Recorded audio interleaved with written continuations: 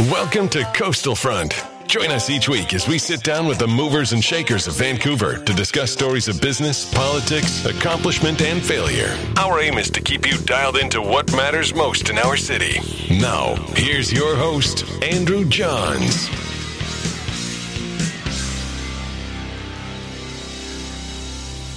Well, Prem Gill from Creative BC, thanks for coming into our show today. Yeah, thanks for inviting me, Andrew. Happy to be here. Yeah, I'm excited because I had never, as I admitted to you a few minutes ago, I'd never even really heard of Creative BC until Ross told me you were coming in. We did a little bit of research, and I started exploring your website. And man, you guys you've got touch points in pretty much everything related to like creative artistry in the province, whether it's like music or film is obviously a huge part of this. So maybe you could start for our listeners and kind of just giving an overview of like, what is Creative BC? Yeah, absolutely. Creative BC is an organization that was formed in 2013, but it was an organization that was an amalgamation of a few other organizations. So it's actually been around for over 20 years. Okay. Formerly, it was called BC Film and Media. And it was really developed to support the economic development of BC's creative industries, and initially just focused on BC's motion picture industry. And that really sort of aligned with the time when it was growing in North America and Hollywood North was becoming a thing. Yes. And there was more production, both domestic production and foreign production starting to grow in Canada. And certainly British Columbia was always a hub for it. And so it's an organization where we actually receive a grant from the province, and we have a mandate from the provincial government, although we're a nonprofit society that is at arm's length from the government. But our mandate is to serve the government and the public in supporting the creative industries with a specific focus on the motion picture sector, which includes film, television, visual effects, animation, the video game, interactive sector, books and magazines, and music. Okay. Wow, that's a lot of sectors. Yeah, and across that, it's running grant programs and supporting policy work and a number of things. Okay. So you mentioned that you're a nonprofit society, but all of your funding comes from the province of BC, 100% or near that? Or? Yeah, pretty close. We have some administrative revenue that comes in from processing tax credits. We manage the tax credit programs for the province as well.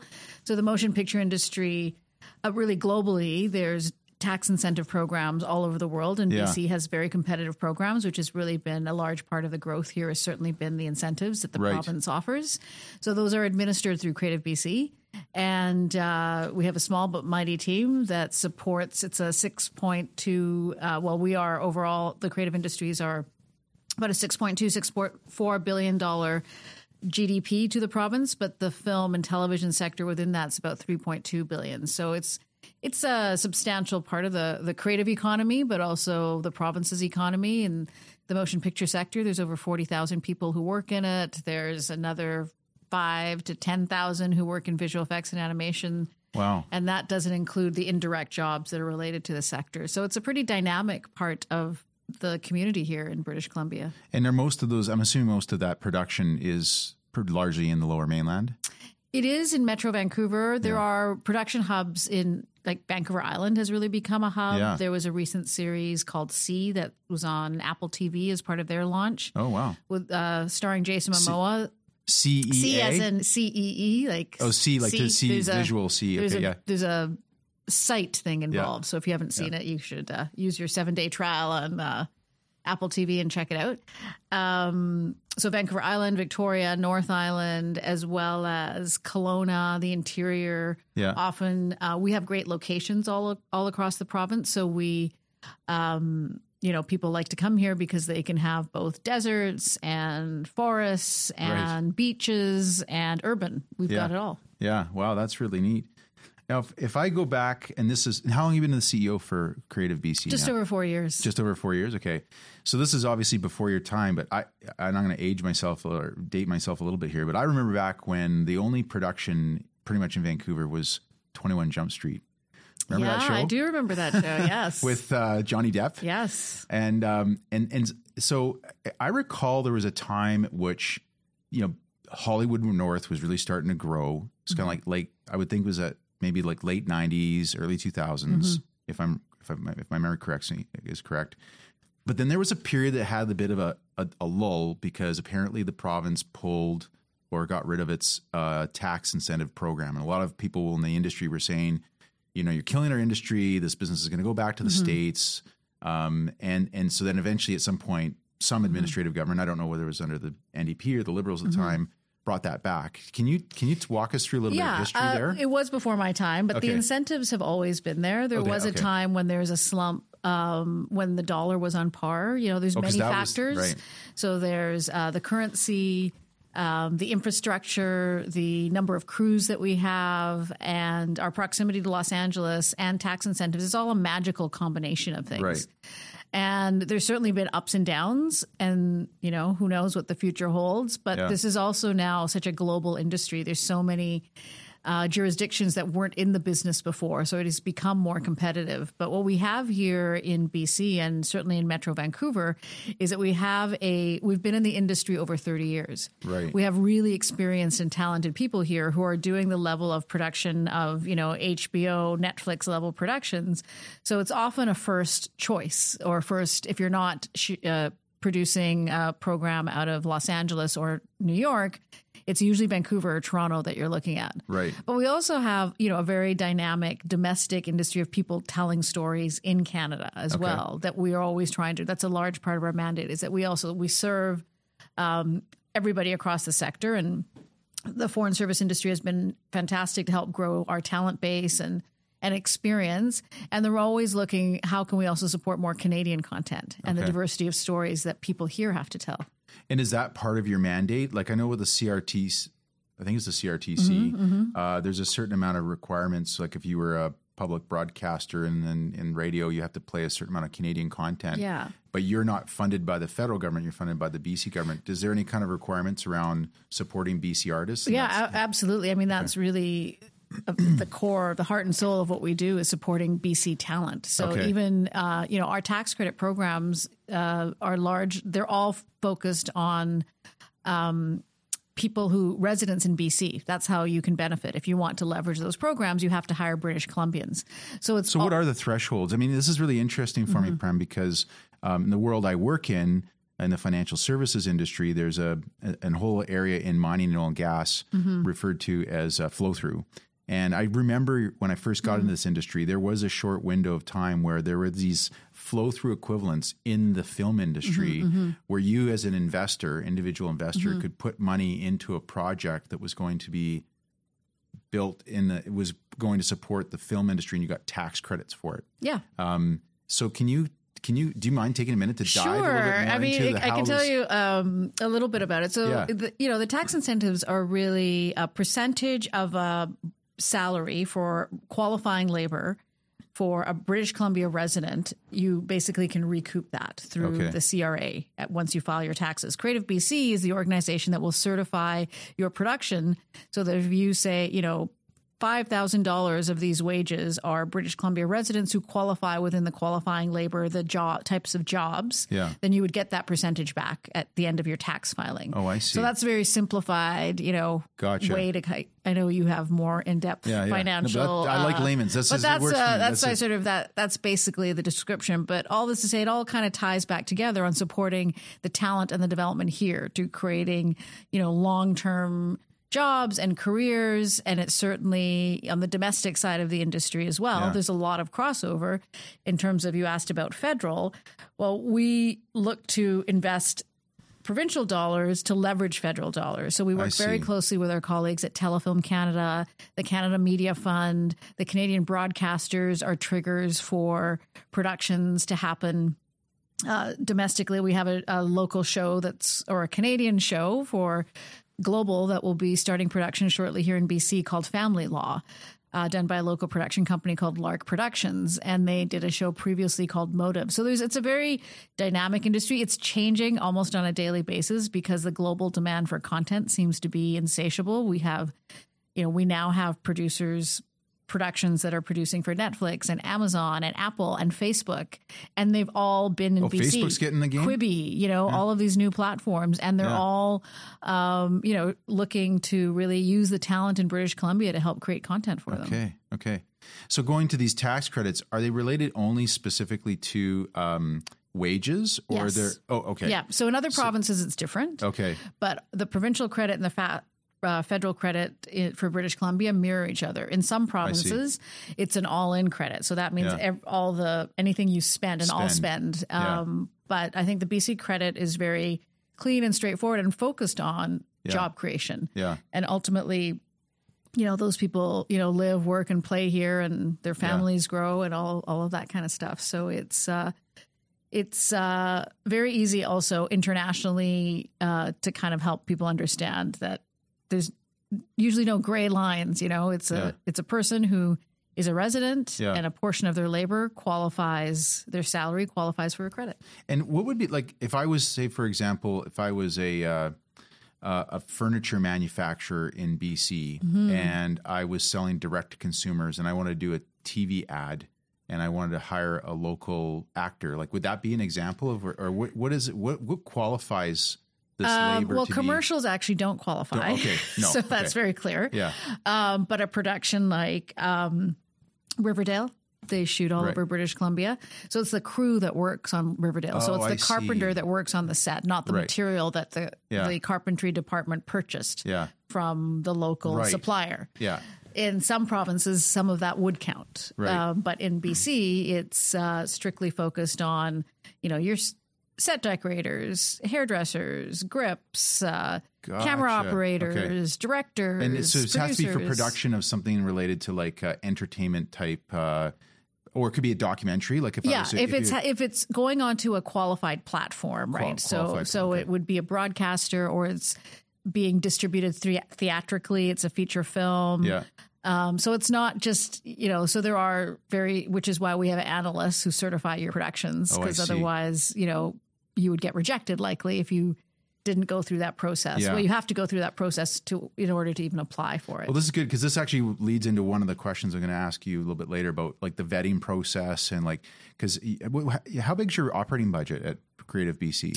Our grant from the province is just about $3.2 million. Okay.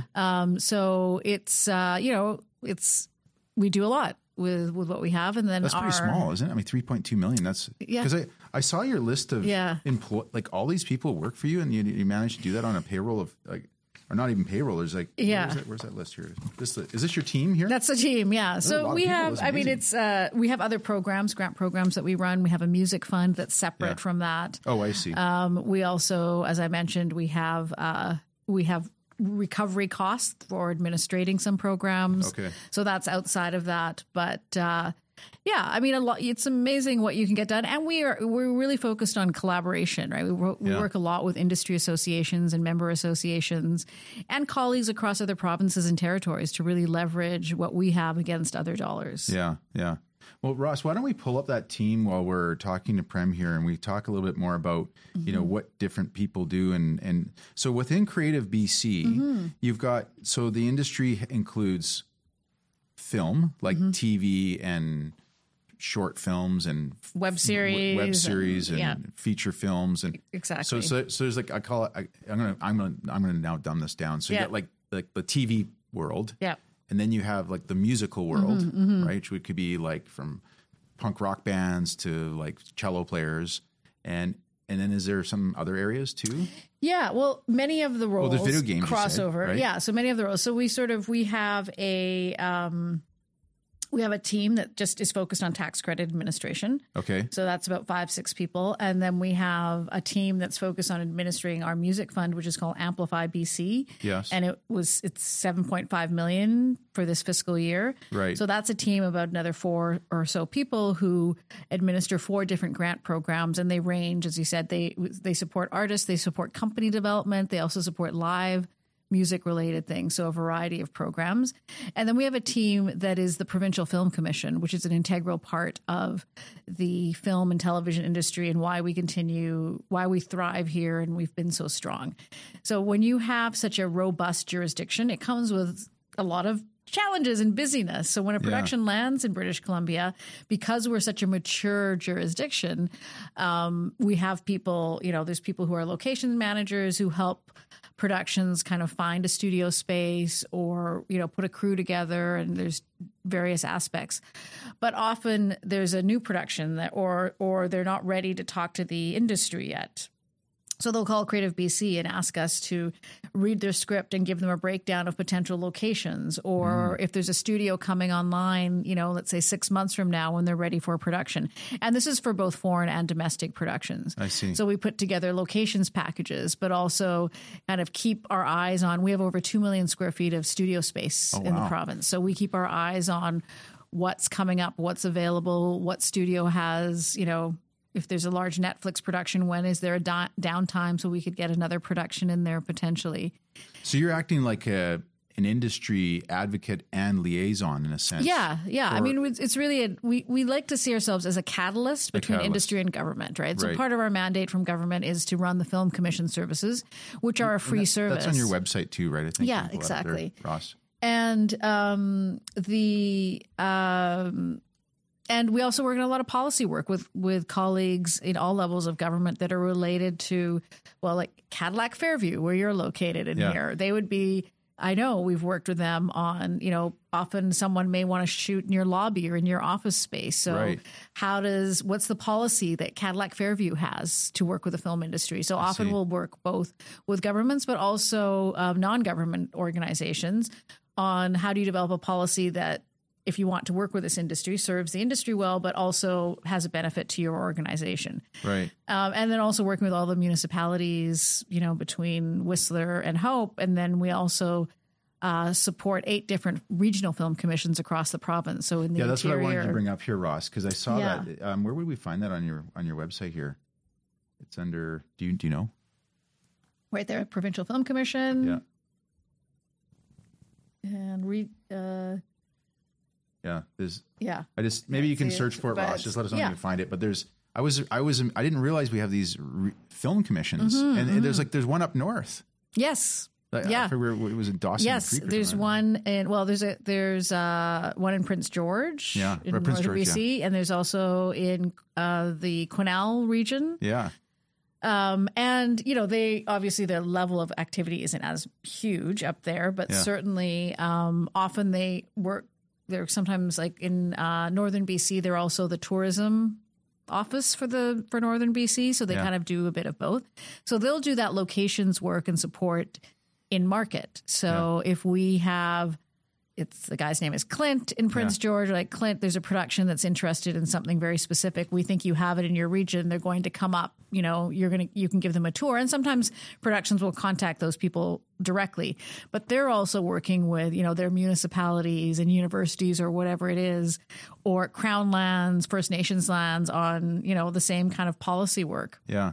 Around working with this industry. So it's much more in order, I know everybody you see the production shutting down your street or you walk out of your office and you have to go around the other way. And it can be disruptive. So that's a big part of what our film commission work is really working with the communities and the industry to ensure that you're leaving a good footprint when you leave and that the experience of the community around you is great. So you have community ambassadors, especially if you're shooting in neighborhoods like the downtown East Side, like everybody is very sensitive to the reality of life around there for people. So how do you ensure that you're not disruptive or disrespectful and all of these things? So there's actually a lot of that stuff going on behind the scenes. And again, it comes with, we are part of the discussion, but it really, the industry, the unions, the guilds, the major studios, everybody's really working together on this stuff on a constant basis. Man, you got a big plate of like you had a lot. Yeah, well, it's all those smart people that work there that do a lot of that stuff. Yeah, incredible. So you remember that movie Vanilla Sky? Do you remember that movie with Tom Cruise? With Tom Cruise. Penelope Cruz. That's right. And at the beginning of the film, I remember seeing him in an interview, and he said that this was one of his most meaningful scenes he ever shot was when he was at the very beginning of the film, and he was driving in his car, and he gets to Times Square, and there's nobody around. And they actually filmed, like this was, definitely before all the CGI and whatnot. And so they filmed him darting across the center streets of Times Square with not a soul in sight. And so they for that production, apparently that was their most expensive scene in that entire production, of course. And there was some really, I don't remember the number was, but it was an astronomical cost. People shut down all that area and get all the people away so they could film it as though there was nobody in Times Square. I also saw when they were doing, what's that superhero fellow that's Ryan Reynolds? Deadpool, yeah. Deadpool, right? Yeah. Mm-hmm. To even hesitate, I'm probably going to get shot now. So they were filming something. Yeah, they're doing a lot around here, right? Yeah. So they have police and everything. Mm-hmm. Who pays for all that stuff? Well, it's a combination of the productions and, working with the city and negotiating with the city. And does the city get it? Like, would the city get anything from that? Yeah, they pay for permits. So they need to pay. You can't just show up on a street and shoot. So you have to work with the city and get permits, and that comes at a cost. Yeah. So there's a lot of, in the city of Vancouver proper and many of the surrounding municipalities, but here we have a lot of really great people working in the film office at the city who we're in contact with constantly, who are delivering the permits and also really working with all levels of productions to ensure that they have access, but also looking out for the citizens of Vancouver so that that if they're going to close down a certain park or corner for a weekend, let's say, that the citizens are informed and it's not a surprise, so that you're not just constantly annoyed at this industry, right? Yeah. So there's a lot of work that they're doing. We have, I think the current mayor and council are very positive and supportive on the sector. And Vancouver proper is the heart and soul of the industry, but it expands out to, we have, large studios in Langley now and Maple Ridge. And Once Upon a Time was a series that shot a lot in Steveston. So there's, we're just known as a place that part of our job is to ensure that, if you're coming here, you're making your production in British Columbia, that you have a great experience end to end, but also understand the guidelines and regulations that you're working within, because that can be, challenging. And is there a set of is there a set of rules or regulations that, there's, does the province have? The province has a film policy, and that we're working right now with all various departments that are touched by this industry. Available? It is, but it's in development right now. So I think there is something on our website currently. Before? This is something no, new, it's actually existed for a long time. Oh, I see. But it's a pretty lightweight, but really because the industry wasn't as large as it is now. Yeah. So it's working with, agriculture, transport, highways, and different ministries on how, obviously they've got really other major things that they deal with, not just this industry, right? Yeah. So if somebody wants to close off a portion of a highway, how do they approach it? What's the lead time they need? And, same with the Times Square, example, like it can't just happen overnight. So, I mean, there's a lot of very sophisticated productions and producers out there in the studios and producers here in BC who know and understand that industry. So that's sometimes people ask, like, what does a producer do? And that's it's getting all of that stuff sorted and having the team that helps. Yeah, a lot of people don't even know the difference between a producer and a director. Yeah, and you don't need to, right? You just want to go and have a great experience watching a film or a TV show. What would you describe? I mean, the producer is literally producing the show, bringing all the elements. Sometimes it's financing, or it's hiring the crew, and it's, keeping things on budget and on track. And the director is focused on the creative and just, helping to tell the story behind the camera. So that's really, we call them. I guess the best sort of sports analogy would be like the producer's like the general manager and the director's like the coach. Yeah, sure. Yeah, okay. You can use that. Yeah. So you mentioned the total production, for arts production in BC is $6.2 billion. Yeah, well, those are within the creative industries that are under Creative BC's umbrella. So, and then half of that is film. A lot of it, yes. Wow. A big chunk of it. But, the creative and cultural industries expand far beyond what our mandate is. This doesn't include performing arts or architecture or photography or design. We have, the Push Festival starts next week, and it's a, large festival about performing arts. That doesn't come within type of stuff doesn't fall under our umbrella. Oh, it doesn't? Okay, yeah. And going back to this, I just forgot to ask this question earlier. What is the tax credit for someone who's doing production in there? Well, it depends what you're doing. And there's sort of different. So there's a production services tax credit that a lot of foreign productions access. There is a tax credit specifically for BC productions, and there's a visual effects and animation credit. So it's different percentages, which is far easier to look at on a website than take you through it. Yeah, it's all on our website. I mean, it's all public information. And if there's anybody who's, looking to learn more, if the information isn't on the website, there's lots of great people who can help answer those questions. Right. Yeah. So if I hired Ryan Reynolds, because he's from BC, and I paid him $1 million to be in a little video of mine that's not a commercial, would he qualify for tax credits? Well, if it's on a service, like if you're doing it for Netflix and you have a budget from Netflix, and Ryan is a Canadian citizen, so there's a certain percentage, but it's not that simple. It's not just and if you have $1 million to play Ryan Reynolds, make a great Canadian feature film. That would be a great investment if you're looking for somewhere to invest. I'm just wondering if one of the reasons. I mean, I'm just being a little bit. Tongue in cheek here, but did Deadpool was part of their motivation of filming here because he's Canadian? Well, I don't think it was just Ryan's salary that was probably a consideration. I think it was a lot of the other crew, and he's from here. Maybe he wanted to be home for a while and make a show here. Yeah, they're pretty good movies.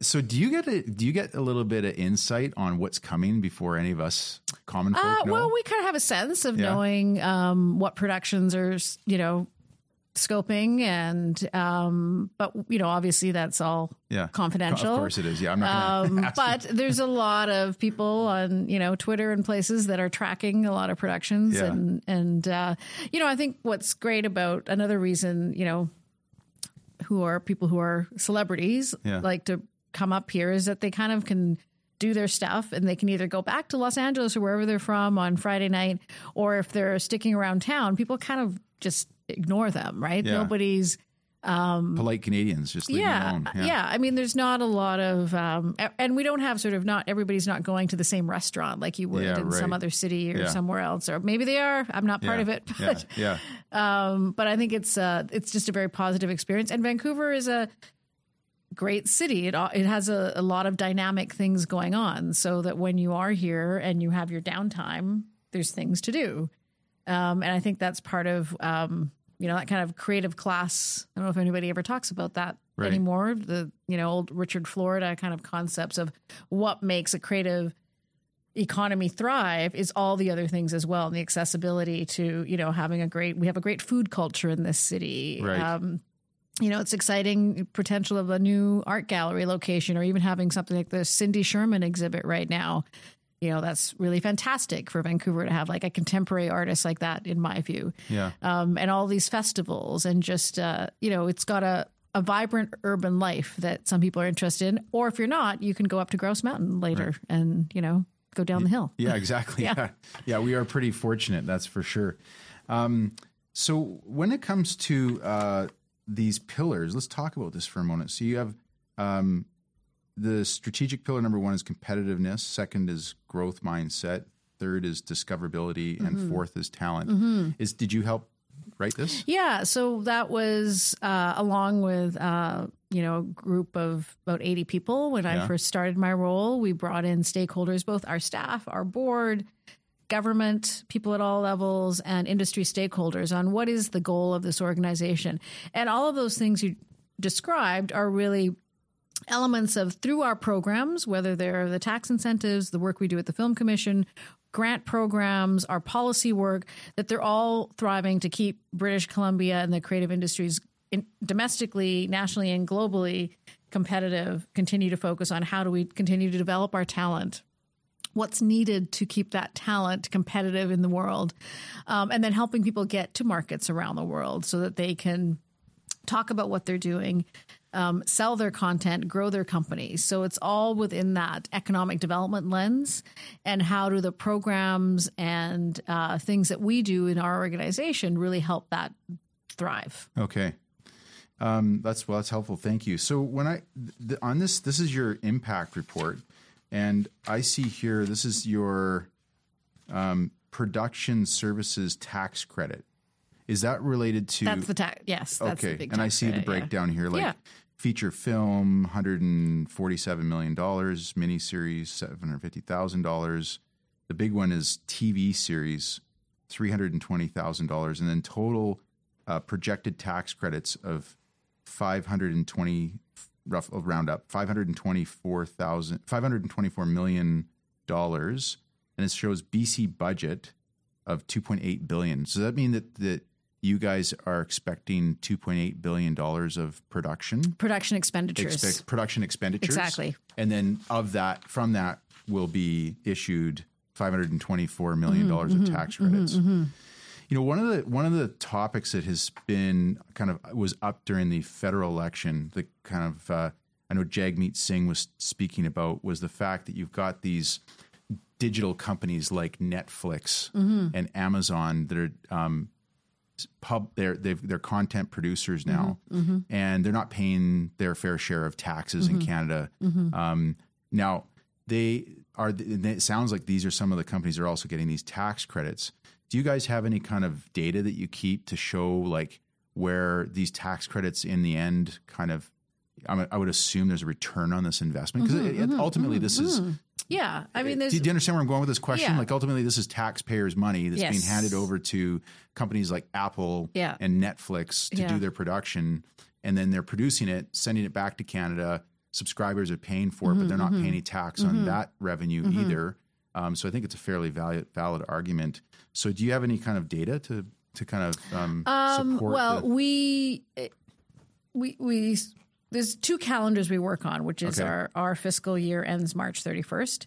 And then there's, the estimated production within a year. A production has up to 36 months to file for a tax credit. So it's never a true in-year picture. Right. But it's both the direct and indirect. So because these are all of those dollars and those tax credits are going towards employing British Columbians, right? Yeah. So when we have such a large labor base, it really is the biggest, and those people are then paying their taxes, paying income tax and living here and doing all that. So that's so to be clear, that $524 million of tax credits, because as you pointed out earlier, is just for labor. Yes. And so those are people that are getting a T4 and they're paying tax on that money. Exactly. And I know you said that it varies based on that, because on your website you have but can you give a rough estimate of like what's the high and the low of what these tax credits can look like? Well, if it's in percentage terms.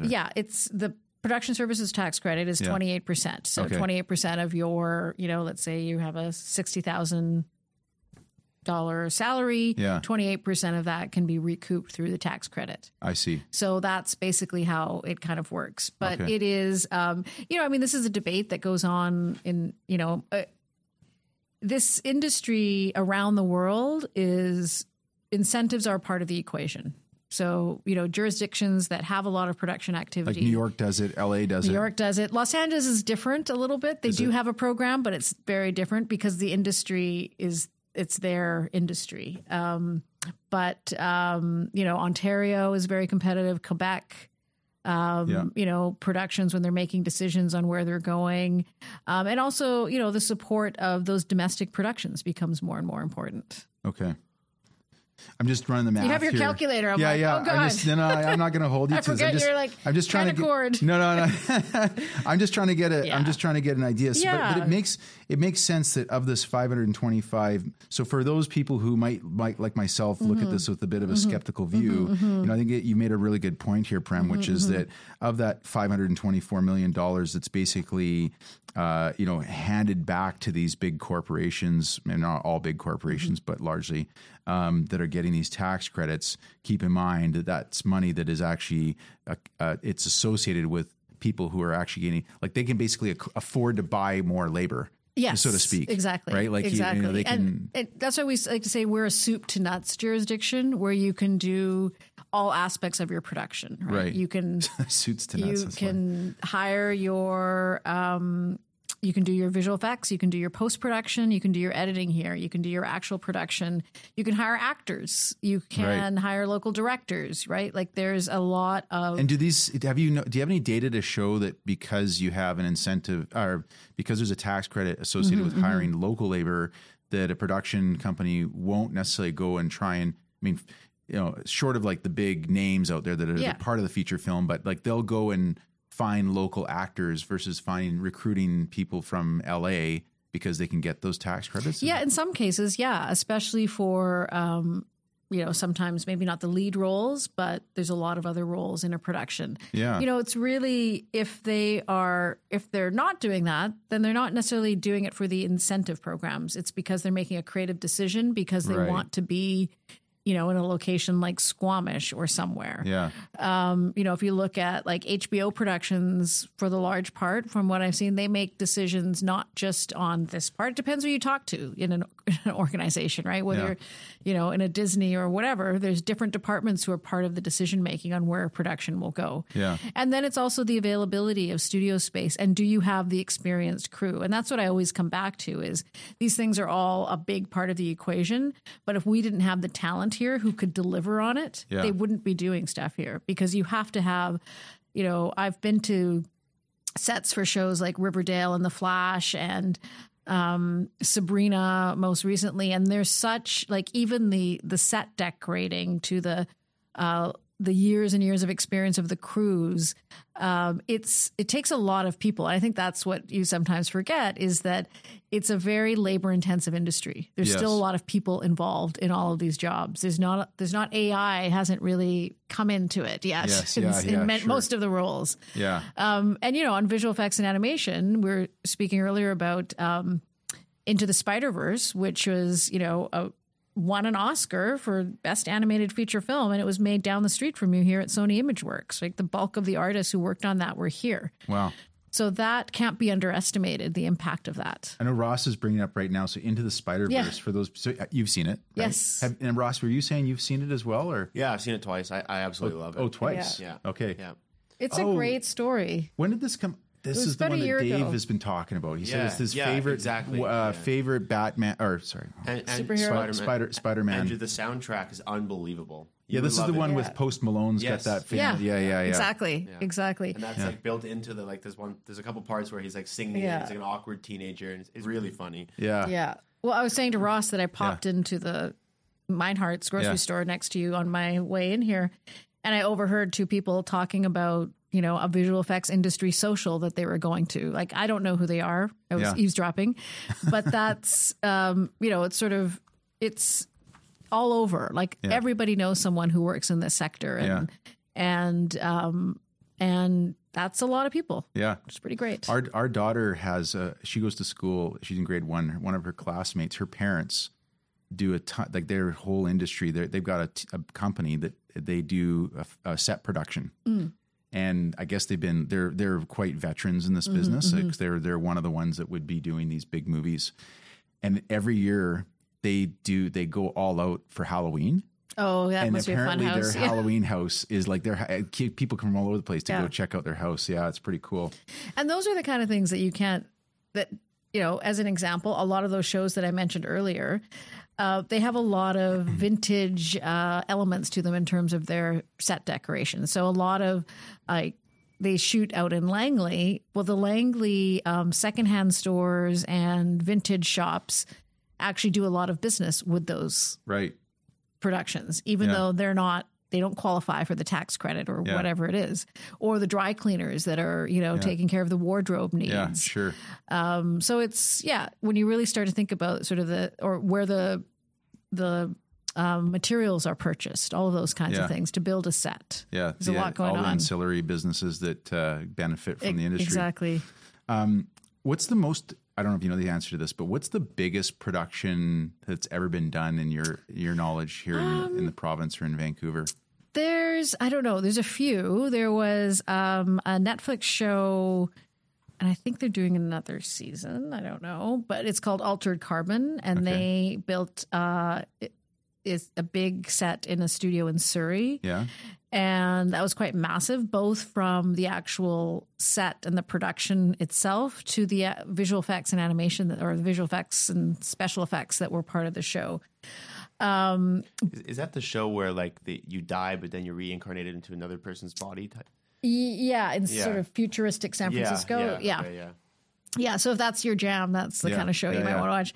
But there's sort of what's interesting is sort of we had The Flash, and then we have Arrow, and we have Spider or Supergirl, and we have Legends, and they're all now there's Batwoman, and they're all crossing over. And those are all Warner Brothers productions. So they're all interrelated. Yeah. And a lot of people work on these crossover episodes and different things. So I think of that. It's not one show, but it's a pretty substantial part of the industry here, which is really kind of interesting. And then there's really, great films like BC writer-director named Mina Shum did a film last year called Meditation Park, or 2 years ago. Okay. And her first film, which she did over 20 years ago now, was one of the first things Sandra Oh ever did. And it's not a large production, but it has a lot of impact. And Sandra came back. What was the name of this? Meditation Park. Park. Okay. Mina and Sandra have a long-term relationship. So Sandra came back and had a role in that film just before Killing Eve started, right? So it's kind of interesting how, again, it's not about necessarily the size and scale, but sometimes the impact. Right. There's a film called The Body Remembers When the World Broke Open, co-directed by a woman named Elmaya Tailfeathers and Kathleen Hepburn. And it just won a large documentary prize, and it screened last year. I saw it at the Berlin Film Festival, was the first screening of it, then went on to screen in Toronto. It then got picked up by Ava DuVernay's distribution company, and it was put onto Netflix. So it's, I'd like to focus on all aspects of the industry and just the potential and capabilities. And the thing that's already happening here is that we have these amazing storytellers, and they're telling all kinds of scale of stories, and large productions to small productions. Wow, amazing. Let's maybe jump for a moment to one of the things I wrote down here, which was of video games in the gaming industry. Is that part of this as well? Yeah. So we, through various programs, support the digital and interactive sector. So we work very closely with the industry association, and a lot of work that we also do, which isn't just supporting the content, but the companies themselves. So companies can get grants from us to travel to trade shows or major markets. So I think next week, there's a conference in London called Pocket Gamers, where several BC video game companies are attending. And if they qualify, they would have received a grant from Creative BC to be able to attend for business development purposes. So that's a lot of what we do with that sector, is really focused on business development and access. And we also have an interactive fund, which all kinds of projects kind of qualify within it. But it's also another, part of BC's tech story, but also the creative industry story. We always say, well, video games are where tech and creative meet. And it's, also remains a very strong sector in BC, and a lot. And sometimes they do cross over some of the talent with the video or with the animation and visual effects community as well. Okay, interesting. So there's a company that I invested for full disclosure, very small dollar amount, but years ago, into a company that's still around called Hothead Games. Okay. And they're a video game producer. Yeah. And they've actually grown quite a bit. They have quite a big team. They've got an office just before you hit kind of Stanley Park at the end of heading down Georgia Street. And here they are. These are some of their latest games. So would this company be one that is supported by Creative BC in a way? They might be. If they're attending one of these markets, they may have applied for a grant. So it looks like they're mobile. They are. It's company. Mobile. That's right. Yeah. There is a interactive and digital tax credit that's administered not through our organization, but through BC Ministry of Finance. Their company may have qualified for some of those credits. But if they were attending a major market, or there's a conference called SIGGRAPH that takes place in Vancouver every few years, they may have participated in that, right? Where we maybe brought in a delegation of international buyers or investors. These sectors have also participated in the BC Tech Summit over the last few years, which also brings in a lot of those Silicon Valley and type of investors, things you're far more familiar with than I am. But okay. Are they doing okay in their business? I get their quarterly updates. So they're still a private company, but their revenues are growing. Their library of games. I mean, the challenge in the gaming industry, and this is not a comment specific to Hothead, but just in general, is that you have to always be creating something new. right? Like it's not, you can't, it's unfortunately not, unlike a great movie that could have people watching it think of like a movie like Shawshank Redemption, like people still watch it today because it's such a great movie. Video games over time, I mean, unless you're got a name like you got an Atari Asteroids and you're bringing that back for nostalgic purposes, so it's a tough business for sure, but I think they're doing quite well. What else I want to ask you about here?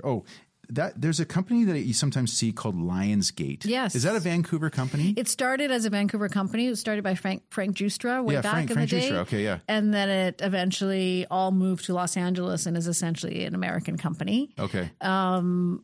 They just did a great film, if you haven't seen it, called Knives Out, which has nothing to do with BC, but I know Lionsgate produced it. But it did start here. And I think it was because Frank was based here, and he was part of a group that started another company in the last few years called Thunderbird.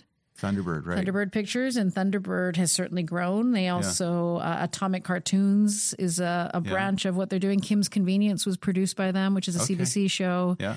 I mean, this is it's a lot of entrepreneurs live in Vancouver, as you know, in your work. And there's, you never know where the next sort of thing is. We have a really interesting production company in BC called Braun, and Braun produces, they do both animation and production, but they've also been involved in large productions as producers for Joker. Okay, really? They were producers on Joker, Bombshell, The Morning Show, which is another Apple show. Yeah. If you haven't heard about Braun, you will start to hear more and more about them.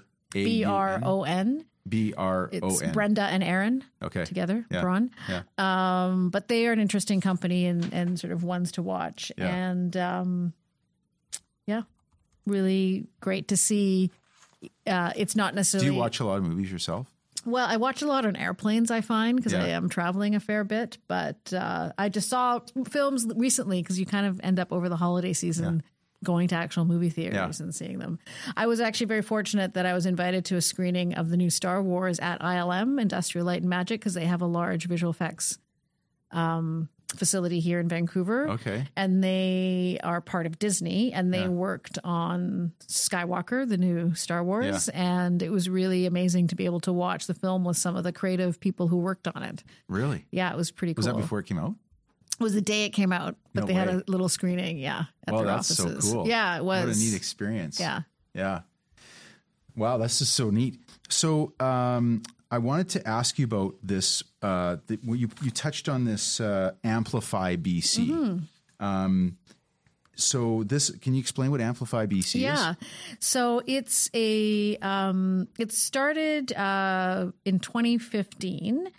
2016, the provincial government at the time announced a 2-year music funding program for the BC music industry, focused on various aspects of that. And in the last 2 years, the government has renewed it on a yearly basis, and it's been $7.5 million over years, which is a lot of money, but it's over many different programs that support the economic development of the music industry, because it is a very, we've had artists like Bryan Adams and Buble and Sarah McLachlan, and they've all come out of Vancouver and really ingesting investment into this sector to continue to not just to build artists like that, but also grow companies, management companies.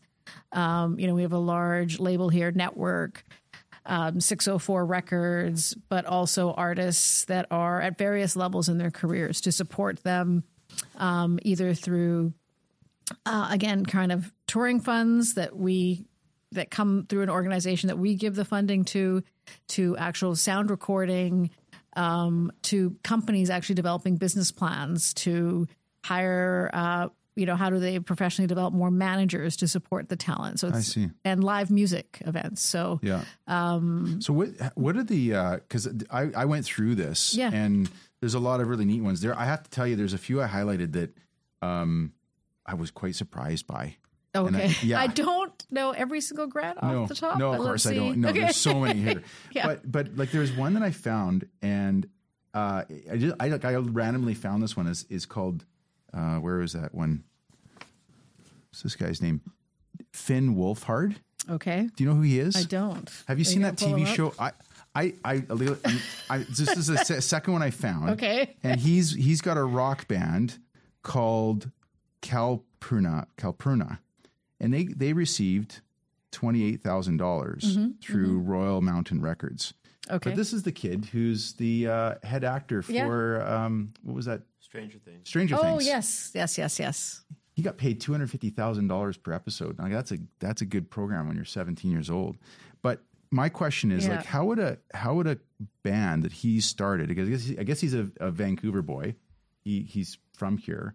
But like, how would a So that probably covered some of their sound recording costs. Oh, I see. It's not going to that. It's to cover the costs of probably the recording, music video potentially. I'm not sure. I'd have to sort of dig into it. Yeah. But so is there there must be is there an application form? Yes. Or something like that? There's a very thorough applications with our music funding. Is that online as well? Yeah. The most of the programs are closed or about to close as we come to our fiscal year end. But no, there's a very thorough application process where you're asked to submit a lot of financial information, business plans. And then as you draw down on your grant, proof of what you've done with it. So these are grants. Yes, they're grants, and they're never 100% of a budget. You have to have some other funding in place as well. Right. So for people to be clear, what a grant is it's not a loan. It's money that's it's not recoupable, non-recoverable. It's it's an incentive of sorts to help trigger new business activity for you. Right. I see. Yeah. Okay. Yeah, there's a few on here that I just was quite. So who kind of decides what is there a committee? Yeah, we have a very thorough process where we have first our staff does reviews of the people who are managing the programs, and then we have an adjudication panel where we bring in people from the industry sometimes from across the country if there's too many people who have conflicts of interest locally, and that panel makes the final recommendations that ultimately come to me and our VP, and we do the final sign off. There's pages here. I mean, there's like 10 pages. Like, are these all? Those are the ones that got grants. There's hundreds more that didn't. Oh, really? So they have to review all those applications. You must have like computer machine learning to be able to get through all this. We had to develop a pretty strong online. Like, do you guys max out your? You said $7.5 million a year. Yeah, it's always oversubscribed. I mean, government type of grant programs are generally that's pretty common. Is it? Yeah. I don't know. Yeah. I've never had a government grant in my life. I got student loans, I guess, but that was not a grant. Yeah. Okay. That's interesting. So this is a program that was started in 2015, and so far it's been renewed every year by the former and current BC government. Yeah. Okay. Yeah. So is there any kind of when these applications are made, like that was one that really struck me because, this is a kid who's obviously extremely wealthy from his time he spent on Stranger Things, and to see him because this is taxpayer dollars, right? I mean, and so I look at that and think, well, like, does this kid who's, apparently worth $3 million, does he really need $28,000 for his rock band? I mean, like, there's probably a lot of other starving artists out there that could benefit from that $28,000 than a guy who's worth $3 million. Like, is there any kind of a sort of, I guess, filters to say, well, like, when you become a certain level of success, like, I wouldn't expect Sarah McLachlan or Bryan Adams to ever get any money from something like this. I'm assuming the spirit of this is to support artists. For a range of artists. So his band may not just be him, right? And maybe it was before he was the successful TV star or whatever it is, and it's a different line of business. But there's larger bands that have applied and received funding that are sort of mid-range artists or on that upper end. So there's no threshold to say like, hey, you're you're like you can use like Bryan Adams. You've made millions. You don't need this grant money. It doesn't exactly work that straightforward, right? We're not the judge and jury on your success or your lack of success or whatever it is. Right. It is, does it qualify within this? Where are the expenditures going? I see. And how many people are they employing and all of these kinds of things. Yeah. So, a band like Mariana's Trench, which people may think the same thing, but it actually hugely benefits them from maybe the type of producer they can hire. Right on. They can bring in and like I said, it never covers 100% of it. Yeah. So they have to still have the other half of the money coming from another source, whether it's their own money and they have to show it in the receipts, and it's is all there an thorough. accountability aspect to this? Like, do they have to provide some kind of report post receipt of the video? With all of our programs. All of the programs. So you don't get your final drawdown until you've submitted your final report. Right. And then sometimes there's a back and forth on, what does this actually mean? Can you provide this? So it's, it's a very, I like to say a lot of the work that we do is very high touch with our client base. Yeah. Because there is a lot of, whether it's a $5,000 grant or a $100,000 grant, they have the same amount of touch points. Right. Yeah. Okay. There was another one that came up here that caught my attention, which is Music BC. Mm-hmm. And it was just a one-liner. It just says training and professional development, export and showcase initiatives, business travel and tour support. And it was $1.2 million. Yeah. So Music BC is the industry association. Okay. So they're a membership association for BC artists. So within that, if you go to the Music BC site, you'll see the multitude of programs. So they will do, so a large part of the music industry is touring is still extremely important. Right. So getting people to international markets. You could almost argue markets. it's more important now, especially for these big artists, because no one wants to buy records anymore. Well, yeah, big artists, emerging artists, mid-level artists. Yeah. Going to festivals, and they will go to there's a large music festival in Germany called Reeperbahn, and there'll be a BC showcase, so that if there's an opportunity within maybe a larger Canada context. So some of those international showcases are, where they will feature like these 4 or 5 BC artists, so they can be discovered by bookers who book all the nightclubs in Germany or venues in Germany or in France or wherever it is, because you want to get those bookers excited about you so that they'll put you on so then you can do a tour. Yeah. And then the touring grants actually help the artists like pay for the tour, whether it's the travel costs or whatever it is. So there's a multitude of things that they do, and and then the professional development. So it may be a program with, if you're a newer artist, how do you do proper financial management?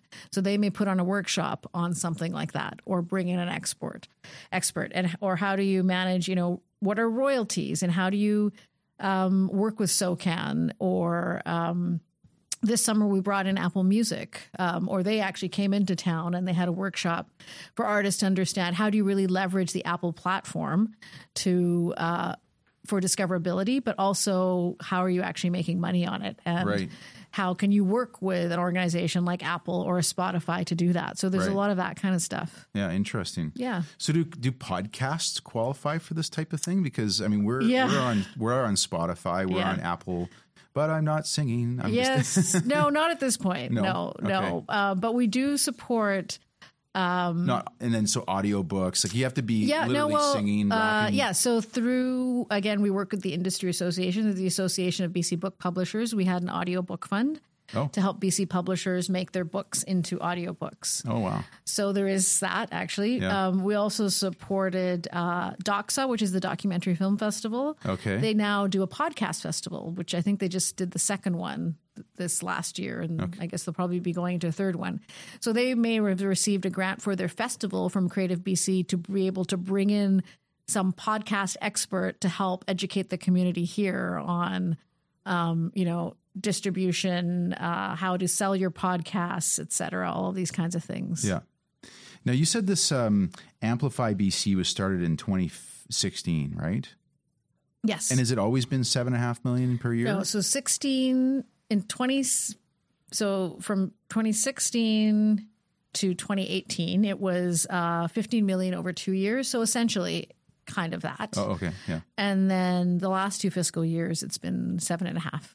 And assuming there must be like a board or something like this for Amplify BC that kind of, or some kind of... Yeah, so Creative BC has a board of directors that oversees the governance of Creative BC and are essentially people I report to. Yeah. And then we have an industry advisory committee that supports the work of Amplify BC. Yeah. And then we have accountabilities to government, to many people. So that's sort of the structure that we work within. And we actually have industry advisory committees across sectors. Okay.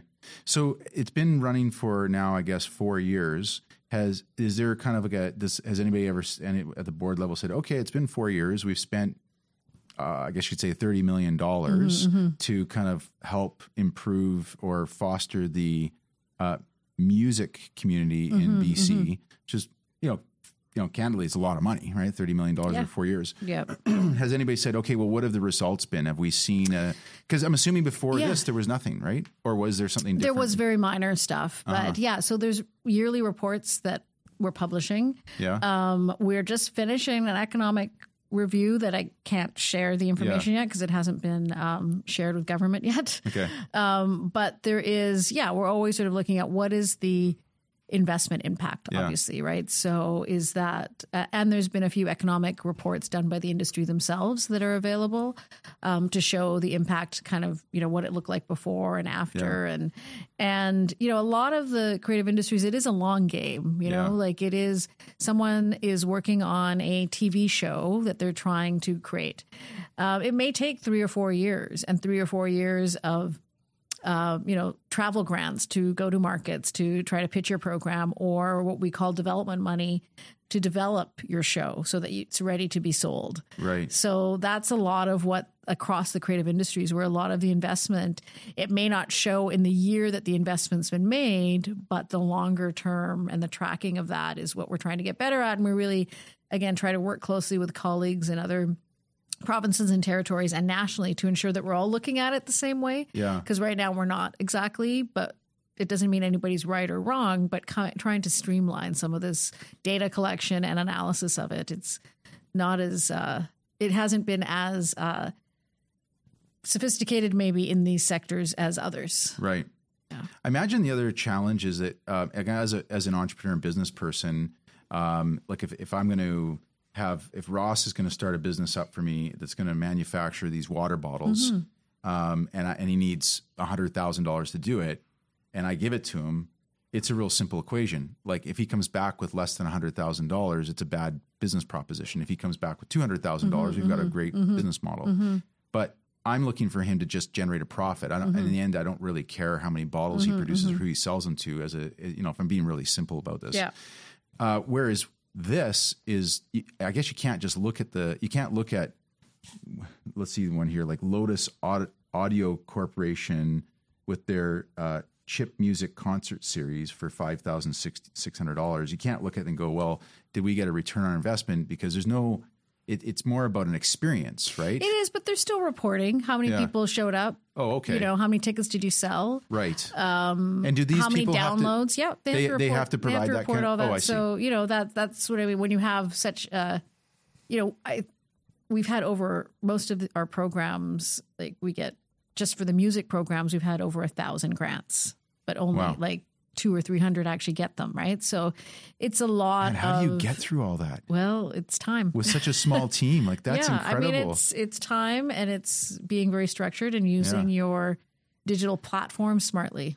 Do you ever have to kind of almost rotate, let's say Ross and I have both applied, we're both equally qualified for some kind of grant, and you say, well, sorry, Ross, last year you got a grant, so this year we're going to give it to Andrew because we just don't have, because we are always, as you described, we're always oversubscribed? Or do you just say, you know what, Ross, you're going to get half and Andrew's going to get half? It just depends, and that's really where we use our adjudication panel, specifically for the music programs, who might look at it and may have more insights on something that we don't, on an artist or a company, and sort of look at it from that balance perspective. And as you maybe will interview more people who manage government grant programs in the creative and artistic industries, they all have a similar kind of process. Because it's also, it's interesting, your water bottle example, because I always say nobody has ever made a film or a TV show thinking it's going to bomb at the box office and nobody's going to watch it, right?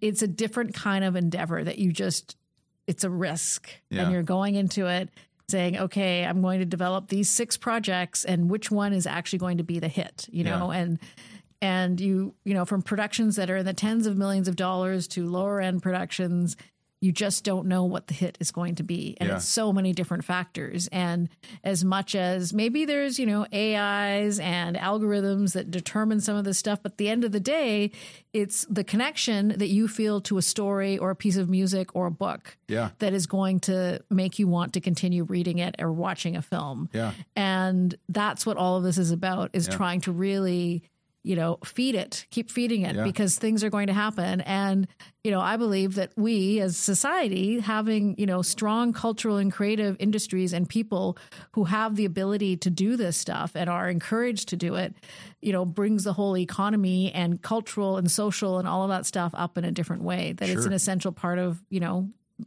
being humans. Yeah. Life isn't all about just money and dollars and cents for sure. Yeah. You make a good point, because I think about two movies right off the top of my head, Waterworld and Napoleon Dynamite.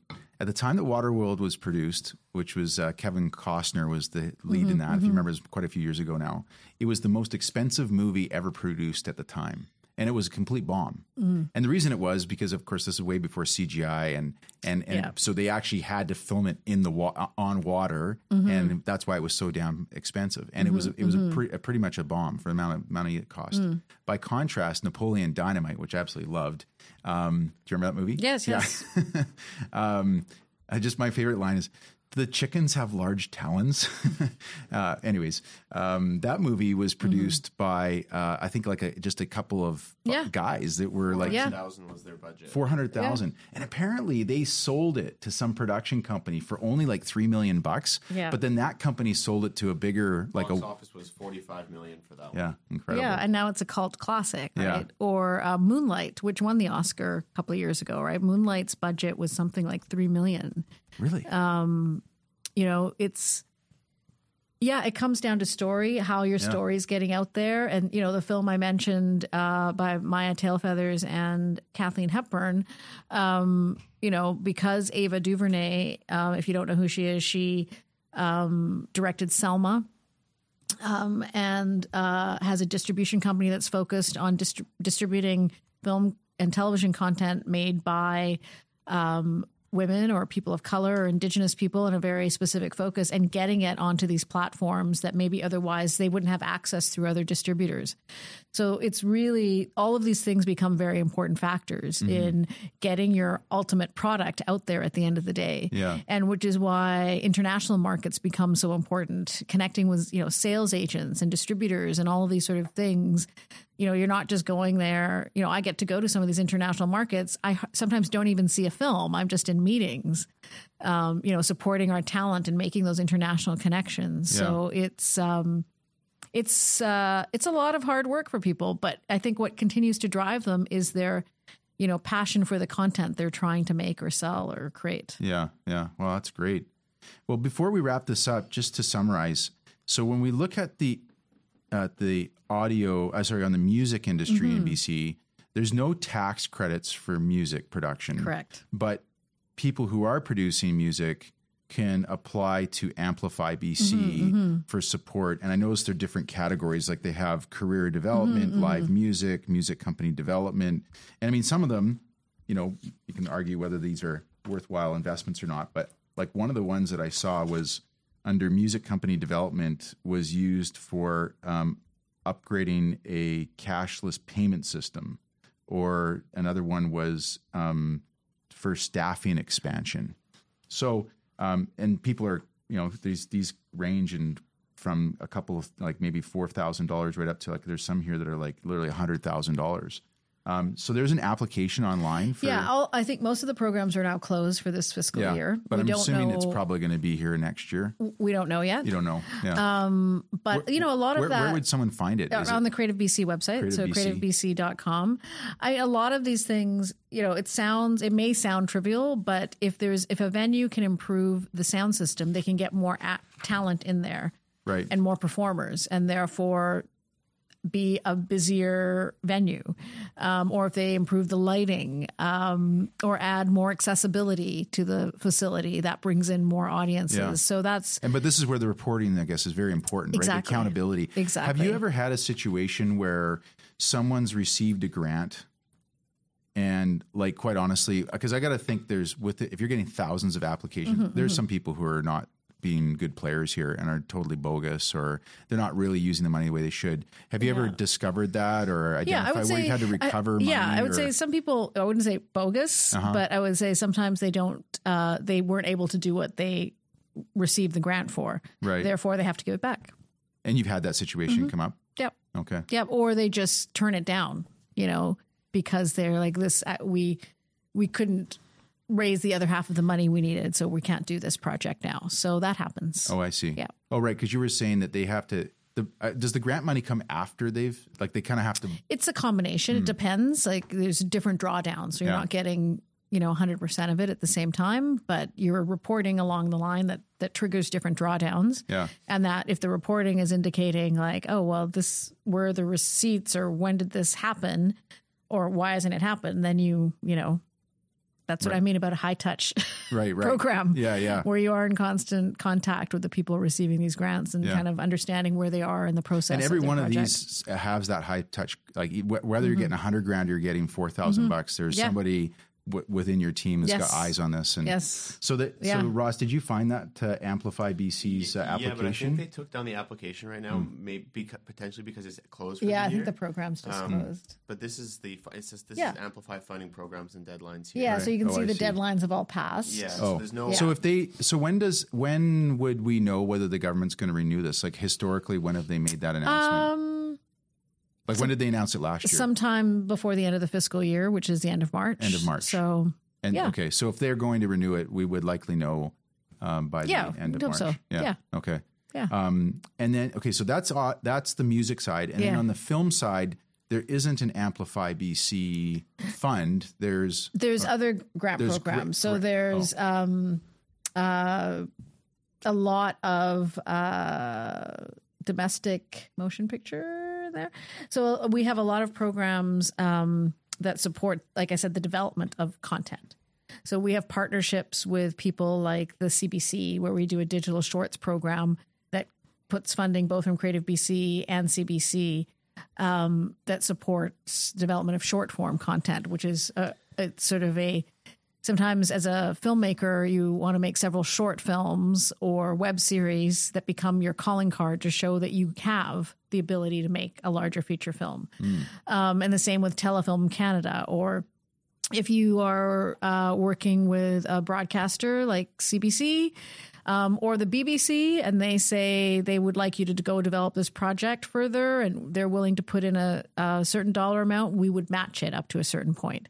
There's programs like that. And then there's also industry initiatives, which is essentially sort of like a sponsorship grant program, which across the creative industries, whether they're festivals or workshops or development opportunities, which may also receive grants from us. I see. Okay. Yeah. So that's the film. And then I guess the other one that I wanted to touch on too, because I just want to make sure we cover all, summarizing the cover. So you got film with the grants, music with Amplify BC. Yeah. And then you also have book publishing and the magazine. So they also there's things, activities within those industries would also potentially receive travel grants.